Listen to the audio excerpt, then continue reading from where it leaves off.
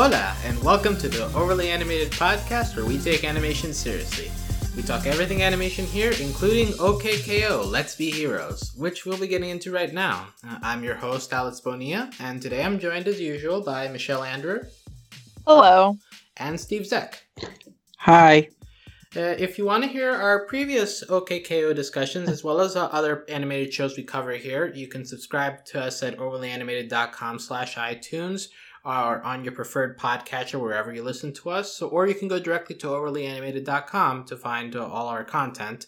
And wherever you listen to us, we appreciate any ratings and reviews you want to leave us. But today we are going to be getting into the beginning of the second season of OKKO. Last time you heard us, we talked about the finale, which was very eventful. But now we're gonna slide back into season 2. We've got 8 episodes to talk about: Seasons Change, Lord Cowboy Darryl, Plaza Film Festival, Be a Team, My Fair Carol, Let's Watch the Botsmore Show, Your World is an Illusion, and The Sobatical. Those all were released online, as is common procedure for Cartoon Network shows these days, and I believe half of them have aired on TV, half of them are going to air as of our recording, so we're in the middle of TV premieres, but we have all these episodes available to us, and it was a very varied bunch of episodes, I'd say. Well, let's go to Steve first. Anything that stood out to you, general impressions of us beginning a new season of OKKO? Oh, well, the punch, the shock that Carol and Mr. Guard, they're a thing now. Just like, yes. Not really a shock, but... That was your biggest takeaway, eh? Well, actually, my biggest takeaway is that Rad still has feelings for Shannon. Wow, even bigger. Okay. Yeah. But yeah, that's big takeaway. Those fact that Boxman's still alive, but they're going to stick with Cowboy Darryl running the place for now. That's going to be interesting. I do like some more the Let's Watch the Boxmore Show might be my favorite of the bunch, though. Your Words Illusion is pretty good. This Sobatical I like too, because that's the only one that had 3 that had Dendy in it. Yeah, that's true. So I'm liking the season so far. I'm excited to see where it goes. It just started. I can't wait for the other 8 episodes that's going to come probably next Friday. So we'll see when they decide to air the rest. But okay, so you mentioned the 3 back half helps. That's interesting. Michelle, do you have any general thoughts on this group of episodes, and maybe 1 or 2 that stood out to you? Oh boy, I feel like a lot of these episodes were really standout, so it's hard. So I was trying to what are my top 2, and then I came up with a top 4. So it's really challenging because a lot of them just are really, really strong in different ways. I think my biggest takeaway, I was really anxious going in to see what was going to happen with Boxman, of course.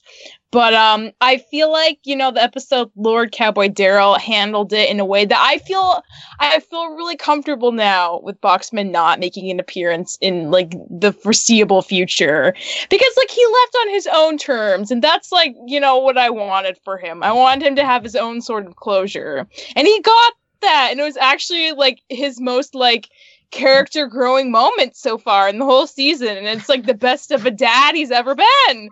So I can't complain. I think it's great. Steve mentioned Let's Watch the Boxmore Show. That was the episode I just uncontrollably laughed the most the entire time. It was the gestures and just the humor through actions and just randomness was so on point the whole time. Oh man, it was so good. I'm here to make friends. I know, it's so good. Poor Ernesto. We've seen more of him in a couple of these episodes than we have for ages. So it's really. I was wondering, Alex, if you had any strong feelings about Ernesto this batch. I was happy to see him back. I don't think he topped his initial main appearance that we gushed over 2 podcasts ago. But yeah, they were nice. In my general impressions, I guess I'm a little lower than you guys. Like I felt this was more of an uneven batch. I agree with Michelle that Lord Cowboy Daryl to me is a standout, just because like I love Daryl in the finale, and I still love him here. And and Botsman was also just had an incredible like arc in that one little episode. I do feel like these episodes do harken back a little bit to the early moments of season 1, where like the humor was way over the top, and I am so okay with that personally. Yeah, I guess your mileage may vary on that, and like if you loved OKKO from the very beginning, then like it's easier to fall in love with that. But like to me, it's like well, like it's fine, but like I've seen OKKO do better, like. So like stuff like Let's Watch the Botsmore Show, like it has its moments, but then it almost too much tips the scales into being so extra. But you may like so extra, so like I can't fault you for that. And also like the Carol and Mr. Gar thing, like I feel like that was a theme throughout a couple of these episodes, and I just feel weird about it because like for so long Mr. Gar has been like the very stoic guy, and like we've slowly seen him warm up to Carol, but like now we're doing the jump, so like I relate to Enid and Rad feeling very strange about this relationship. Yeah. Well, I feel more like KO. I'm very okay with it. Yeah. Well, I'm interested to see TKO's reaction because he might be a little empty. I wonder if he's gonna care at all. Honestly, what does edgy teenager think? Well, I think the T in TKO stands for teenager. So you know how angsty teenagers can be. You're not my real dad. You can't tell me what to do. You're not my real dad. Yeah. So let's see. Where do we begin? Just like in general here, I guess we can begin with Lord Cowboy Daryl, since I think that's the episode that at least two of us have praised here. Like that this is an episode that like we're just like begin. If you just went from the finale directly to this episode, it would be perfect. I think they aired Seasons Change first, but this one almost feels better of a transition, but. We begin just all in on the Lord Cowboy Daryl imagery. You got like the gunshot noises and all the so much imagery. Western genre happening. I can't believe how well it works. It's like such a shift, but it's like so good. And the music, it's so good. And Daryl has the confidence of a gunslinger, so he is perfect for this uniform. Yes. Also, I think just skipping ahead to like the ending, also that whole framing of the Botsman giving his epic speech and then the Western orchestral music rising. Father! Yeah. I think we have two fathers. Yeah, we do! One in Cowboy Daryl and one in the film festival, I believe. Yeah, so that's like a foreshadowing of daddy issues, maybe. Foreshadowing of daddy issues all around. Yeah, and so he gets to walk off into the sunset. But so we have all this Western imagery, but at the same time we have Botsman making his grand return. The sun just poops him out. So. Yeah, it's not a very grand return. It's actually pretty chill. Well, not good for the sun's colon, I guess. Yeah, he just threw him out. There's a heartburn joke in here somewhere. I just don't know how to make it. But yeah, so he demands his spot back, and Daryl like shows him who's boss. I do like this piece of animation where like Daryl is slowly growing, and Botsman ends up being really tiny to the point where he just like spits him into a hole. His line, "I'm the daddy now," is like implanted like on my brain forever. It's just like so funny, but yet so iconic. Now you see why I love that finale, like that ending line. Yeah! It's just like so hilarious and insane. But like being daddy is such a big deal for the Boxmore dynamic, so it's just so good. I really hope CN puts out a shirt that just like has Daryl's face with the cowboy hat, and then underneath it just says, "I'm the daddy now," because I would buy up that shirt like hotcakes, man. Today in desired OKKO merch. Shirts, please. Look, I love Daryl, but I'm not sure I'd feel comfortable saying I'm the daddy now on my chest. That's true. Out of context, that could be a very interesting experience in public. Yeah. Well, Mr. Gar needs to get one of those now. Oh. Carol's going to take that a little interestingly. But also what's nice is that in Daryl taking over the factory, apparently the other children are treated better now. Like, they get lunch breaks. You know, they don't really eat their robots.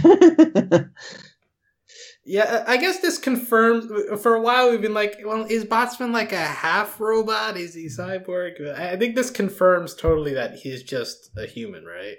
I don't know if he's human, but he's organic. He's not a robot. Yeah, he's not a robot. I feel like he does have like a robotic eye though, right? So he has like enhancements or something. Well, he could be an alien, for all we know. That's true. It's hard to tell from his design. I'm constantly thrown off by his chicken hand anyway, so he could be anything. He may be a Frankenstein's monster, but I guess he's not a robot because he doesn't want to eat bolts. Mm-hmm. That's true. I know. The bolts gag was great that they just kept popping up everywhere and he couldn't escape them. Yeah. Let's hear other lines that popped up. So Daryl ends up sending Botsman to go attack the plaza. Like, now you must feel what I feel and all. So, like, when he sends him off, Shannon just pops in. We found Dad's PG-13 movies. And Daryl's so excited. Yeah. But the episode ends. I think the strong part of this episode is everything that happens in the factory. At the end, we have this whole scene where like Botsman is being sent. He cries in front of KO and the gang, and KO gives his pep talk. It's misinterpreted, and Botsman just ends up fighting them and getting beaten easily. I feel like this sequence dragged a little bit, but it's whatever. You guys feel anything about seeing Botsman fight for the first time in a long time? I mean, it reminds me of those like undercover boss episodes, right? Where like the boss like is so removed from like the very low down employees that when they try to do their jobs, they just suck at them because it's been so long since they've had to do menial labor. So it's like essentially that with Boxman. Like he hasn't had to fight anyone himself in so long. He just really sucks at it. I'm not sure he ever knew how to fight. Well, like in like the first episodes of OKKO, Botsman was the one doing the fighting, and then you had the whole gag of sending the robots instead. Yeah. But that's true. But Botsman fails, so he gets sent back, and then we have this epic speech of "I'm proud of you, son." No, Lord Cowboy Daryl. So we're just giving this title legitimacy. Yeah, that's a good dad thing to do, and like he does take their like KO's advice. Like, it just took him a bit, because he's still Boxman. Nothing's ever easy for him. He has to find out the hard way. But he finally did come around, and he supported Lord Cowboy Daryl. And that's all Daryl ever wanted. And he didn't really want him to go. And it's like, this is probably good for both of them. They both have time apart to grow. I kind of wonder where Boxman's going to go now. We haven't seen him since then. Yeah, so this does open up a little bit of a possibility, because when we talked about the finale, we were discussing like what happens to the whole Botsman Professor Venomous story that we sort of abandoned. But like this opens up the opportunity to continue down that path of just Botsman doing his own thing, having secret plans in the background. We can. So I do like that this episode handles Botsman coming back, but in a way that, like, we're not sending him off entirely from the show. Like, it does... Yeah, it leaves it open. Yeah. Mm-hmm. So yeah, Lord Cowboy Daryl was a very solid episode, and I think I agree with Michelle that it does a good job of characterization of Lord Botsman here. Now, of the other episodes, let's... where do we want to go? I guess the Sobatical is another one that I do want to talk about because it has our favorite character Dendy. We only got one Dendy episode. Yay! But also we get another piece of Miss Quantum, so the teacher. Yeah, she's all had. She's had like one episode before this. Well, we find out she used to be a villainess back before she became a teacher. Yeah, because she on the boat party for Villains Night Out. I swear she was like in the background. Because I've seen her before with other villains, and I was trying to remember like what context, and I feel like that must have been it on that boat. I feel like she was there. I wonder though if Mr. Gar and Carol have dealt with her before. Like maybe a parent-teacher meeting might be a little awkward if they have fought before. And it's fun that in this universe there are rehabilitated villains. Yeah, well. Who have like normal, boring jobs after they. Yeah. Or like that other episode where it's like the death metal guy and he just got old and stopped. And he has like grandsons now. That's true. Yeah.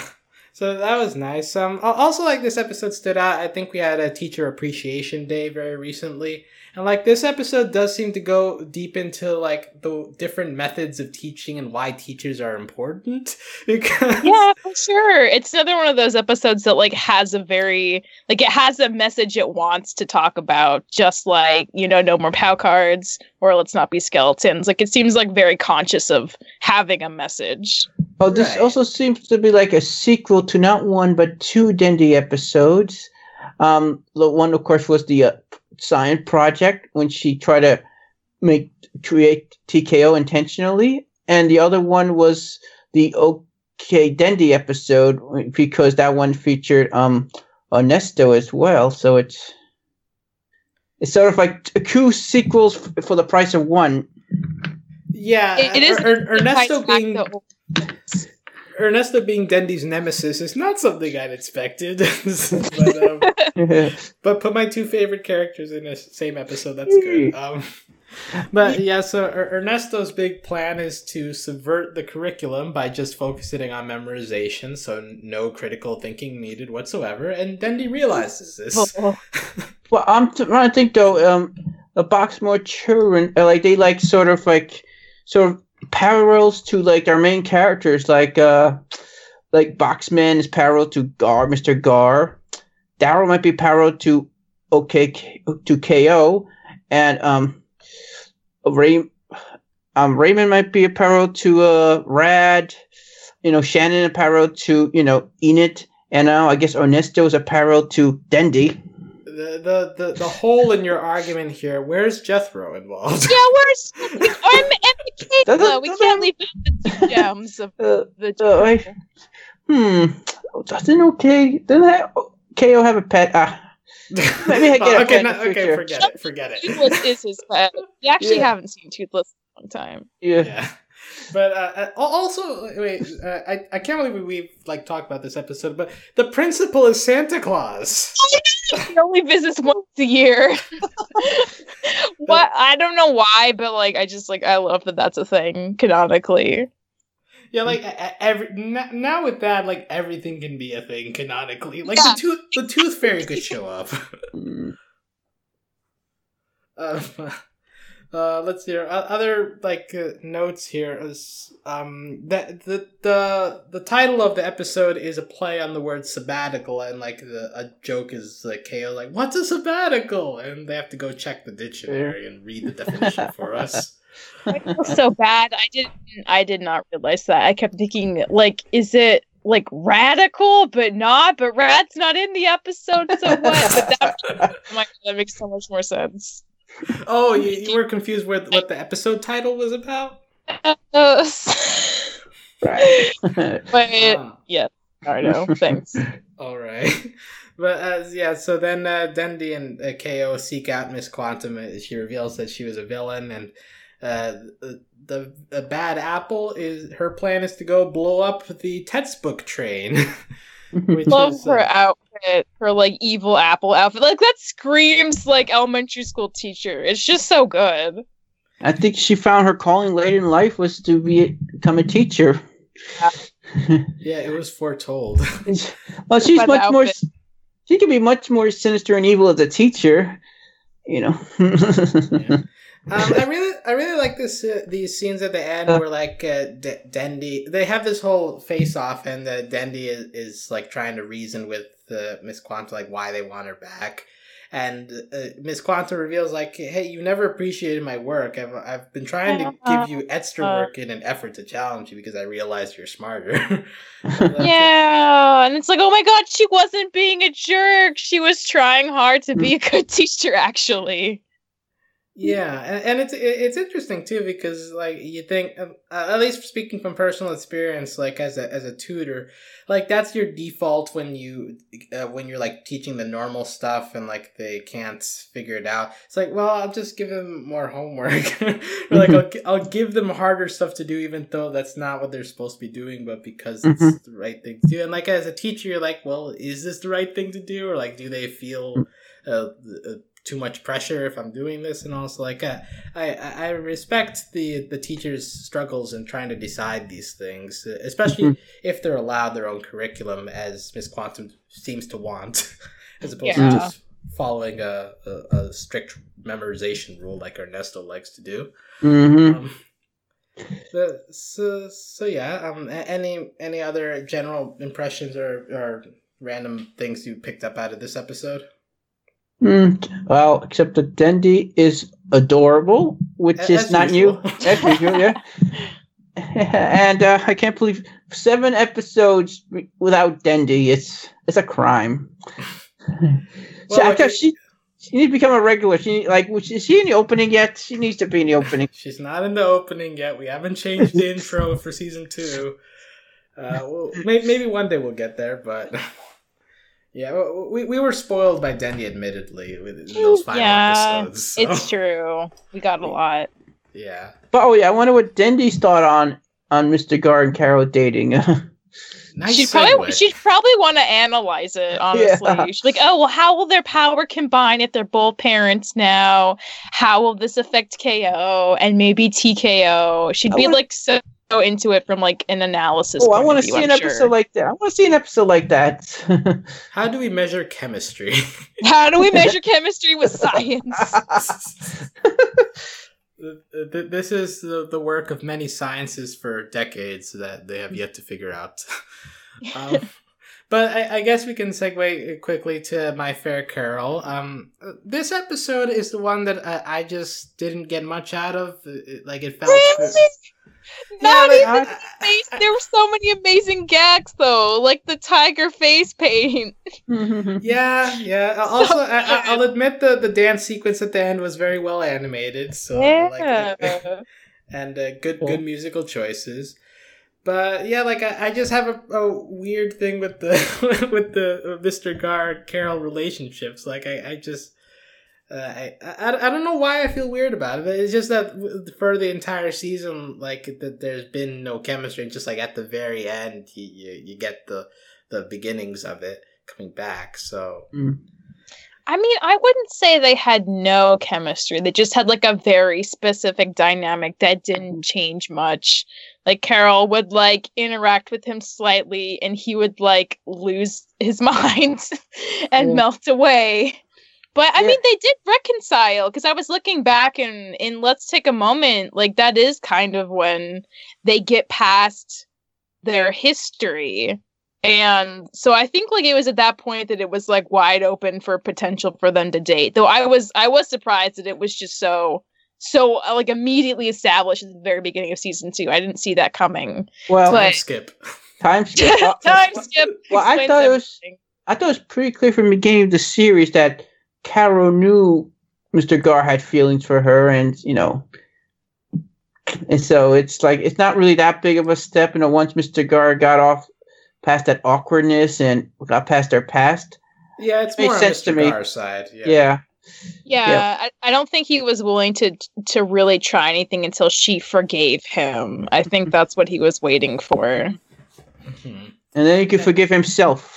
Yeah, exactly. And then they could finally move on and be friends, and maybe more, definitely more. But yeah, I mean, I do like his kind of part at the end of My Fair Carol when he's saying wow, I realized from seeing you try really hard to impress me that the reason I've been like going out of my way to make these really elaborate dates is because like I've been trying so hard, but I don't want you to have that pressure. Yeah, so I want because like I want you to know that like I want to be enough for you, and I hope that that's fine, and you're enough for me already. So let's just like chill out a little, which I think's great. Like that's a very like mature, reasonable thing to do when you're getting to know someone and dating them. So good job, Mr. Carr. Yeah, definitely a good romantic moment. Like you're recognizing, like, hey, I like subconsciously putting pressure on you, and I know that's probably not a good thing. So yeah. So yeah, that was all very nice. Also, here's the return of DJ Fireball from many episodes ago. Yeah. So we had that episode. Also, let's see here. I guess we referenced the time skip, so we can go over to the Seasons Change, which is technically the first episode that aired. Brad and Enid, I gotta love their new designs. Okay, Steve, you're the anime expert here. Is time skip really a trope? It is actually, believe it or not. When there's a time skip, you got like design changes. Not to this degree, but not orange skin. And I never seen a mine in an anime, so that's a new one. Really? That seems ripe for content. But Rad's design, he's definitely something out of Dragon Ball Z. That's definitely like a Saiyan type of reference there. Yeah, I think it looks like a Namek, someone from a Namekian. That's definitely what he looked like to me. Rad, his entire change is rubbing orange rind on himself. And he didn't realize it first, and he just tries to cover it up. Yeah, and so he can become one with the super tan family on a cruise ship, I guess. The way he describes like his journey is amazing. I love that like both him and Enid are like totally lying out of their faces about what actually happened the whole time.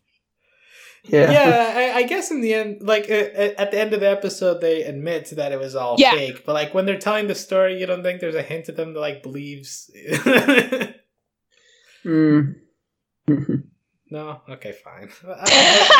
I mean, maybe, but like it's so good though. Yeah. And Enid like going into the wrong class, and she's like, "No, I learned this super secret like ninja skills." I think it's hilarious that she just like went for it the whole time. And she's just too proud to admit she made a mistake. She's gonna run with it. Just like Rad, yeah. Yeah. I tell you though, she look a great mime. She could be a great mime. Looks awesome as a mime if she wants to pursue that career. I mean, she earned a beret for her hot coffee porjitsu. And you know, it's a great way to ignore the customers is by being a mime. If they don't talk. True. But maybe they would gather around her because they'd be so excited about her new like performance act. So maybe it would attract customers more than she wants. It's like that moment from SpongeBob where they're just doing random dances. Somebody's like, street performers! Oh yeah, that's true.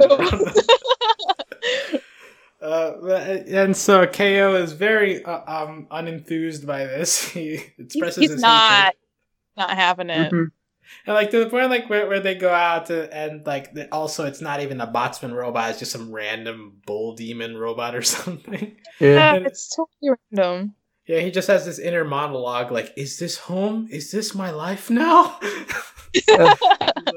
And he misses the Boxmore robots. At least it's kind of, why I tell you before in a past podcast, they're kind of frenemies in a way. They're sort of they're a part of his everyday life. At least that he anticipates.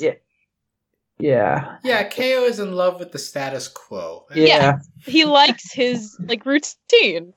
Yeah. And as it turns out, these changes are not for the better because they both suck at fighting. They both suck at fighting. And like Rad also calls her a useless, unfunny clown.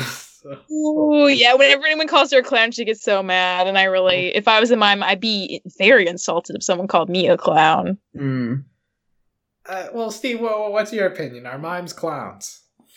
No, because they're not scary. That's the biggest difference you could have. No, and they're performance artists. Personally, Eden maybe could be part of the Beach City improv group if she wants. Oh, she would totally rock that. Yeah, if she ever wanted to. She would definitely do well in the deadpan. Also, at the end of this, once they all undo their changes, they ask KO, like, what did you do over this summer? It's it was so good. No, it was exactly the same. I watched TV and hung out with my mom.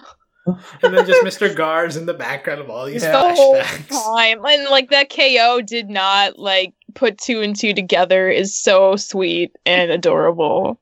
He's too pure to realize the truth that his teenage friends immediately fall on. And also just Enid and Rad's smug faces to end Yeah. the episode. Like, that was a good use of drawing. I love how they can see KO's thoughts. That's because he never said anything about Mr. Gar. It's just in his thoughts, and they saw it. Anything's possible in animation, Steve. Well, we find out in one of these episodes, but we'll get to that one later, I guess. Well, yeah, speaking of anything's possible in animation, Yeah. let's go to the meta episode. Your World is an Illusion. Yeah, so somebody, I think I saw somebody on Reddit write this. This was a great episode of The Amazing World of Gumball, wasn't it, guys? Yeah. Oh man, that was accurate. Gumball does this a lot, like at least once per season. I feel. Yeah, and like I think we mentioned when we had the Let's Watch the Pilot episode. I think it was either me or Steve, or maybe both of us, but we said like it went meta, but it didn't go all the way, and so maybe that took away a little bit from it. Mm-hmm. But like this dove all the way into meta. Yeah, and I saw Hologram Jane. I saw in this sabbatical. She was in that episode too. So she wasn't a one-off. No, I think she's appeared in the background of a lot of episodes. Yeah. Since the beginning. But I think this is the first time we say that she's a hologram, so okay. Yeah. And she's basically a Morpheus from the Matrix, and nothing is real. She's kind of... Cool. I think she's super cool, honestly. She's kind of the goddess of this world. Just watching everything happen. Yeah. And also, God is like corn for some reason, which is revealed in this episode. What the heck?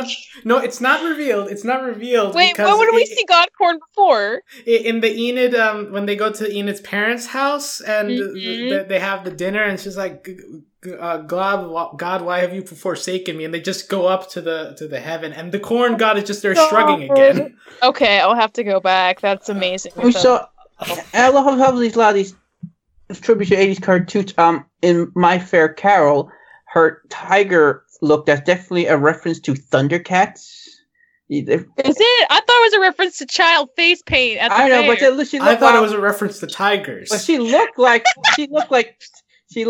that girl from Thundercats to me. But but back to my topic. What was back to this episode? I mean, I thought Jane could be a reference to Jem from the 1980s show Jem and the Holograms, because holograms. She's a hologram. She has a name that starts with J. That's my mistake. So in random meta things, that there's a black. First, Hollow Jane points out, like, have you ever noticed there's just a black outline surrounding everybody? And it's like, try picking up that rock, and like he can pick up the one. He can pick up the one in the foreground, but he can't pick up the one in the background. I wonder why. And also at some point it's like, are cartoons not real? And he shows the Cartoon Network app. Yeah, so good advertising. Yes, great advertising. A bit more of a deep cut, like they show the green and red lines marking the frame boundaries when he's talking with... where are your legs? Where are my legs? We keep switching perspectives there. Also, the classic, wait, I only have 4 fingers? Why do they call it a high five? Why do they call it a high five? And when he does the high five, he gets like the action of it in his hand and he throws it away. Yeah, and so it gets so meta that he like jumps out of the frame and begins like walking past storyboards. That's pretty awesome. Oh, it's like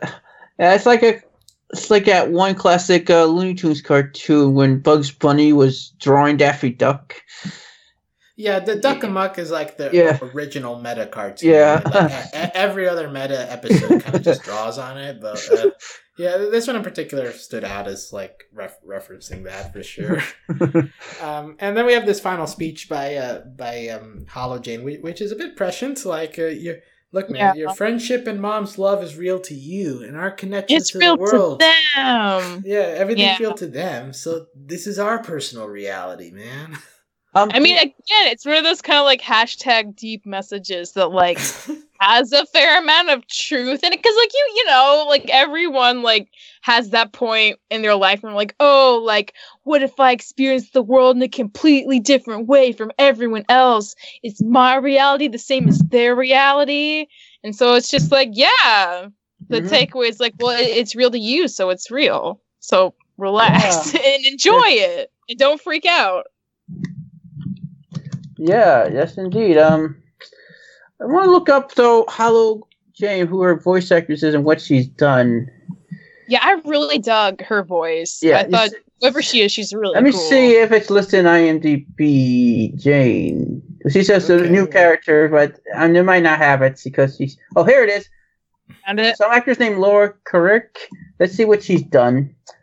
Okay. This is your IMDb check of the day, guys. Yeah. Okay, she was. Let's see. I don't see anything I'm familiar with. Okay, she was in a show called The Leftovers. She was in Law and Order Special. She was in a show. She was in Law and Order Special Victims Unit. She was in Law and Order. That's yeah. cool. So. Is that bigger to you than The Leftovers? She played Jane in the show called Mozart in the Jungle. What the heck? Mozart in the Jungle? Is this live action?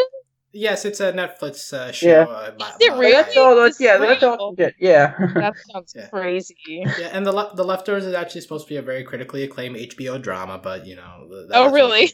Some random show. It's not anime. I don't care. Whatever. But hey, she was in Law and Order. That's the big thing, right? Yeah, The Leftovers. That's what everyone knows about. Also in The Leftovers. Yeah, you're right. She played Haley, and one of those two shows are connected. Okay, this has concluded IMDb check of the day. I'm happy that we went this rabbit hole because she does have a really cool voice, and she deserves a check. Yeah, I definitely would like to hear more of Hollow Jane in the future. Yeah. Other random points. So, in the beginning, when she's beckoning KO to come, he has a quick memory of shadowy figure, and we're like, oh yeah, shadowy figure exists. Yeah. And the episode ends with KO going to see Carol, and Carol's like, "Are you okay, KO?" Oh my god, it's like us with our bad puns. Yeah, it's the perfect meta ending to a meta episode, I'd say. But one thing I do want to mention, apparently the rabbit character is a character Ian had from like a really old animation he did when he was in like middle school or something. So he's had that character for a long time, and I actually think that character's like kind of awesome. Like I'm into his design and his accent, so A+, keeping that around, Ian. It aged well. Mm-hmm. Wow, inserting an OC into a meta episode. There are OCs all over OKKO. That's like part of the show's DNA. Yeah. So moving on from the meta episode, let's see, where are we gonna go next? I guess speaking of Bloxmore show. Yeah. Okay, you want to go there? We'll go there. It's okay, Alex. I know you weren't that high, but like, oh my god, this episode was like, it was so freaking amazing. Steve, you're with me, right? Like, yes, I loved it. I loved this episode. The show was so good. I mean, the reality TV show stuff was so good. And just like so many, like the humor, like just like the gesture humor and like the animation, like it's something that like the show does really well, having just like this comedy come through, you know, how something is animated or somebody's facial expression. Because I remember the part where like Enid's like sitting eating the popcorn and she looks like kind of gross, but in a very like engaging cartoony way. Or like when Ernesto when I think it was Rad when he says the Bipples in the like incinerator, and Ernesto's like so eager he just like crawls on all fours out of the door and knocks over a cactus on his way over. It's just so freaking funny. I watched that like 5 times and it killed me every time. Like that kind of timing, that comedic timing is so perfect. And it just like gushed from that episode. So like I appreciated it so much, just personally. Okay, that's fair. Steve, what were your biggest moments of this episode?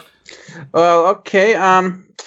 Well, of how they revealed that they had the security cameras. I told you before, though, the big reveal, though, how Rad still has a crush on Shannon, so that's sort of continuity from last season. Yeah, that's true. Are you still very deep into the Rad Shannon ship? Oh, sure, why not? I think that's kind of cute. It proves that Rad is a softie and a romantic at heart, despite his tough guy exterior. So I can see the appeal. Yeah. I will say I took perverse joy in the moment where Ernesto goes into the incinerator. It's like, where's the immunity? That's the thing. Like, I guess the immunity is the Bipple, right? Which I also think's like a hilarious word. Ernesto was interesting because he starts off saying, right, like he's the one who's there to make friends, but then he goes off on them and is like smack talking each of them. And when he gets to Raymond, he's like, "And Raymond, what are you? A sport robot or a romantic robot?" It's so funny. I know, and really, what's a romantic robot? How are you supposed to? Romantic robot supposed to fight? It makes no sense. Well, I'm glad that Ernesto echoed my thoughts on Raymond, because I've been from the beginning on the Raymond is confusing train. I feel so bad for Jethro because he's just trying to be Jethro, and everyone keeps smashing him at every opportunity. When they put the banners like introducing them, showing their name and all, like Shannon sassy shapeshifter, Raymond sporty Casanova, and Jethro gets cannon fodder. Yeah. Poor Jethro. I'm glad the KO was Team Jethro, though. Mm-hmm. I guess that fits. So the basic premise of this for people who don't watch reality shows, myself included, but I'm vaguely aware of stuff like Survivor, where like you'd have to do challenges in order to survive to the next round. Just in terms of like the cattiness and the trying to get like a thing to protect you from an elimination round. Yeah. Yeah, and so although it's weird, like every single time it's for an immunity thing, but like nobody ever gets voted out, so I'm not sure. Well, I'm sure Dylan will love this episode when he catches up. I'm not sure if this is enhanced by knowing reality show tropes. Oh, it is. It is definitely enhanced. Because like Ernesto, I assume, is a representation of like a person who enters the show fine and then they crack under the pressure. Oh, for sure. Like, and Shannon's like the bad, like mean girl who is not there to make friends. Also, Mr. Garb's observation at the very end is very strong. Nobody pays attention to script-driven and board-driven content anyway. It went down after Boxman left. Oh, yeah, that's kind of like Jump the Shark moment, like, reference. Very fourth wall. It remains to be seen if the show is going to go downhill, but... I think this is a very strong batch, honestly. I think it's doing all right without Boxman. As much as it hurts me that he's not there, I'm okay with it. Yeah, I mean, he got one episode. That's a... He got his closure, Yeah. Let's see. We have 2 episodes left to talk about. I guess we can head over to Plaza Film Festival, since that applies a little bit with what we're doing here with like analyzing media. And so the whole thing of that is that KO, Rad, and Enid are criticizing other people's movies, and then they get their criticism thrown back at them, and they have to recognize that they should accept criticism. I have a question. Okay, go ahead. What was everyone's favorite film from the festival. I don't know. Okay, well, let's work down the playlist here. Yeah. We had a Lone Wolf's Lonesome Revenge. Oh. We had Broccoli Hood. we had Grenade Boy. We had the which included anime. some ADR. The bunny animation. Oh, that's my which I favorite. thought was- Yeah. That's my favorite. That was really good. Now, I'm personally a fan of Untitled by Crinkly Wrinkly. Like, it's a very experimental film. Freaking died with the glass splatter and him walking on the rail in the sunset. I was like, oh, who got to board this? I'm so jealous. This is an amazing masterpiece of an achievement. This is And art. the editing was It excellent. was so Like, when he was... good. And it's like cackling, like in the slow mo of him turning around in the circle. It's amazing. Also, I actually did really like My First Animation. Like, it was very simple, but, like, you know, it expressed an emotion, you know? Cool. Like I never did animation as a kid, but like if I did, like yeah, it would have been that kind of thing. Get cute little anime girl in the single tier. And it's so short because like it takes so long to do animation. And the titles are just like, it's my first anime, like smiley face, thanks for watching. It's just so sweet. Oh my god. I don't know about you guys though. I was a little weirded out of Raymond and Shannon being romantic leads in a movie, even though they're related. About this. let's- Girl's father. Yeah. Yeah, they have algorithmically hit every crowd-pleasing movie trope, which apparently means that The Sound of Music and Star Wars are the most important movies in history. Aren't they? I mean, they might be. But yeah, just from the very beginning, like Michaela shows up as the MGM lion. Like, So good. yeah, and Raymond sings like, "I'm singing to music." That's all you need. Yeah, that is all you need. And somehow, like, people are like, "Yay!" Even though, like, it probably doesn't connect at all, any of these scenes, but it's good enough. I do like this moment at the end where, like, they're recognizing their criticism, and there's the joke like, every role should have been played by Crinkly Wrinkly. Oh, this is for taking. Yeah, Ian is just like, not all critiques are worth taking, guys. Yeah. Yeah, so, but I guess just this episode in general did feel a little bit too predictable. Like, I know, now let the brick of criticism fall on me, but Yeah. Careful. like, it did feel very predictable from beginning to end, and, like, not that exciting. Like, it had its funny moments, but, like, you can't, like, from the very beginning, you kind of got where it was going, at least in my opinion, but I don't know. I still really liked it. I mean, and maybe it's because, like, I had a film studies major, so in college, watching other people's student films was very much this. Like, everyone was always convinced that they were so talented, but that nobody else was, and pointing out other flaws, but not really being as open to criticism. So I feel like I really appreciate this episode. Be like, you know what?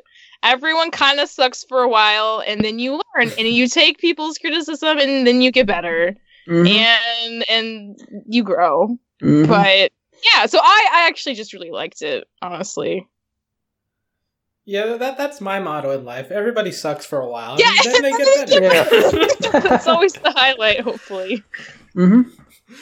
And speaking of sucking for a while and getting better, we have Be a Team over here, which is I guess just them fighting with each other, KO, Enid, and Rad after a 100-day sale. Like, I think this is the first time the store has actually sold anything. Really? It's been like one customer at a time, yeah. Must have been a heck of a deal. Maybe everything was like 90% off or something. Probably. Yeah, but how would they survive for 100 days doing that, though? That's why they're so crabby. Yeah. It's the guard, man. They should have a former union or something. Yeah, they really should have a teenage union. That doesn't sound like great working conditions. Yeah, and it turns out this working conditions did take a toll on them, because all of a sudden they're just very petty with each other and start fighting over everything. So the pairing of Nick and Joff shows up, which we've seen in previous episodes, but I don't think they've gotten this much screen time. Well, what impression did you guys get of this pairing? Totally gay. They're oh my god, I actually don't think they're gay. But Really? Their reaction to the film festival was kind of gay, but I think they're just really good bros. I mean, I'm all Now, see, stuff, but like, I honestly, I don't know. I think they're just really good bros. yeah, because like the big thing is at the end they like go off into the sunset holding hands, you know. Yeah. So, like, Men should be allowed to platonically hold hands with other men. Equal opportunity, Alex. Well, all right, I'll accept that. well, we all shipped Mr. Smiley and that other dude before, so let's get the and that other dude. But you can't remember his name. Mr. Funny. Mr. Funny. I mean, to be fair, did any of us would any of us have remembered Nick and Joff's name before this episode? Mm. Oh. Good Yeah, point. so.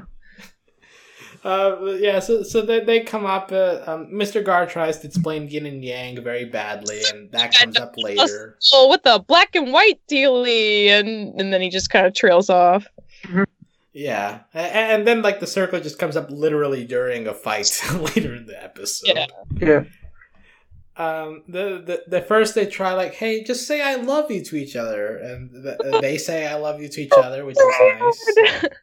Yeah. Yeah, they're all like too weird. Well, didn't they already do that in the season finale though? Like, They loved each other? Yeah, they told KO you are loved. Or That's different. Just telling someone that they are loved isn't as much pressure as being like, I love you, other person. No, but Steve raises a point here. Like we've gotten very far into the chemistry between KO, Enid, and Rad. So like this episode in particular feels very season one-y, where like they're still like working through their issues.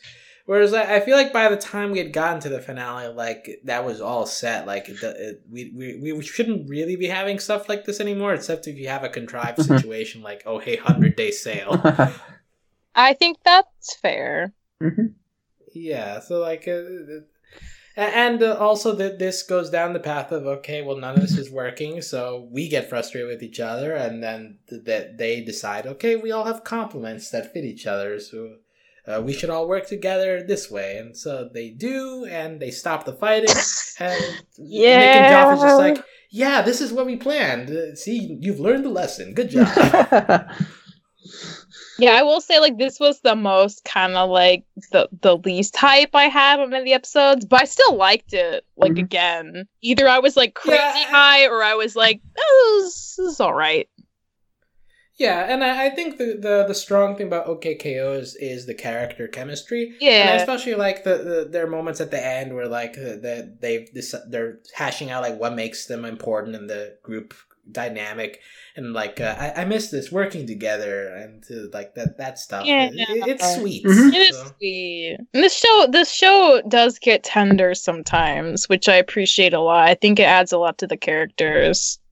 Like, sometimes they're very earnest. Like, that's why I love Boxman. He's very earnest, mostly about, destroying Mr. Gar or about Professor Venomous. Mm-hmm. But, like, that's what makes him more relatable and human. I'm sorry, I don't know how this turned into a Boxman tangent, but...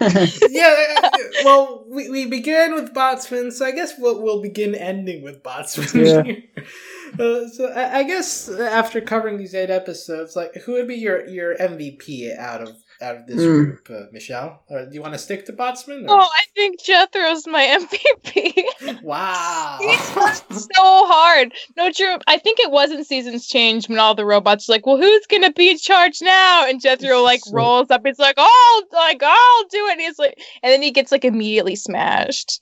Like, he just tries so hard, but he's so small, and no one takes him seriously, and it's not... Oh, that was from the finale. Oh, was it? Okay. Yeah, but it still happened, and it was great. All right, so what one vote for Jethro? Steve, who is your MVP of this group? Well, I gotta say Cowboy Daryl. He sort of carries, like, at least almost half of these episodes, so that gets my vote. I mean, I want to say... like Dendy, I love Dendy, but he's only in one episode, so I can't really say Dendy. So, Cowboy Daryl. I think that's fair. Yeah. I kind of want to say Holla Jane. Like she's a new character, and she's the one that stood out to me. That episode was very interesting. And hashtag deep speech at the end. I love her design. Yeah, I love her design, and I love her voice a lot. Yeah. Also, just in terms of voice work, I do still like Miss Quantum's voice. She makes me happy whenever I hear her. Yeah. Oh. Yeah. So yeah, we touched base with a lot of different characters in this grouping. We're settling back into season 2.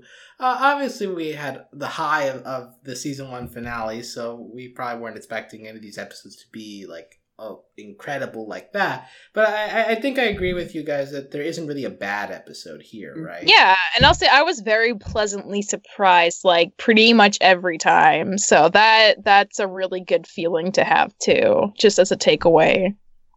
Like I feel very fondly about a lot of these episodes, like in a row, and I think that's pretty cool. Yeah, I definitely think there's something here for everyone. Like, if you don't like certain episodes, you'll like others because, like, some of them just go way into the sentimental, some of them go way into the humor, some of them go way into the meta. So we're just branching out in different directions. Yeah, what works here. It's just more cool down after the season finale. Just trying to change. We have a lot of changes in status quo. They're not just trying to cool down while people adjust to the changes. Mm-hmm. And so, of episodes that are coming up, let's see here. It looks like we only have 4 titles that we know of so far. We have Point to the Plaza. We have TKO's House. That should be interesting. Red Action to the Future. Yeah. Okay. Red Action episode. And Dendy's Power. Ooh. I think I'm going to love that episode. Curious. I don't know if I'm going to love more Red to the Future or Dendy's Power. They could... I think they'll both have something to enjoy. Yeah. One will be really gay, and one will have Dendy. That's a very good sandwich of episodes. Yeah. Especially if we include TKO's House, you get a little edgy in there. Yeah, get a little teenage angst. Mm-hmm. All right. So until we get those episodes, as Steve mentioned, they could be coming next week. They could be coming in 2 weeks. Whenever Cartoon Network decides to release them. I don't know. I mean, they released those 8 just like the same time on the app, right? Yeah. So maybe like they'll release the next 4 when they're all ready. I don't really know. Well, there's 8 more coming this month. Oh wait, there are. Oh, I should know this. But okay. Well, I'm not sure. I thought I heard there's going to be 12 total, but I could be wrong on that. But we can check. We'll see. Yeah. But whenever there's a group of OKKO episodes to talk about, you can find our podcast at overlyanimated.com. You can chat with us about OKKO or any other animated show we cover at overlyanimated.com/Discord. We have an OKKO channel there, so if you want to tell us your opinions on these episodes or something that we missed, feel free to do so. You can also support us financially via Patreon at patreon.com/overlyanimated. We want to give thanks to all of our current patrons, especially our patron of the podcast, Joanna, aka Crispy. And thanks as always to our Patreon executive producers, John, Ryan, Steve, Andy, and Hugh. Also this month, Ian Jones-Cordy was previously a member of Steven Universe, and there's actually an episode of Steven Universe to talk about. So we got a whole bunch of podcasts just on those 2 episodes, hopefully. Definitely. Also another Steven Universe alumnus, Craig of the Creek, we have a podcast up on some recent episodes there as well. I believe we have Miraculous Ladybug going on as well. So there are various other shows. Yeah, DuckTales that we do cover. We should, we should figure out when we're gonna do that.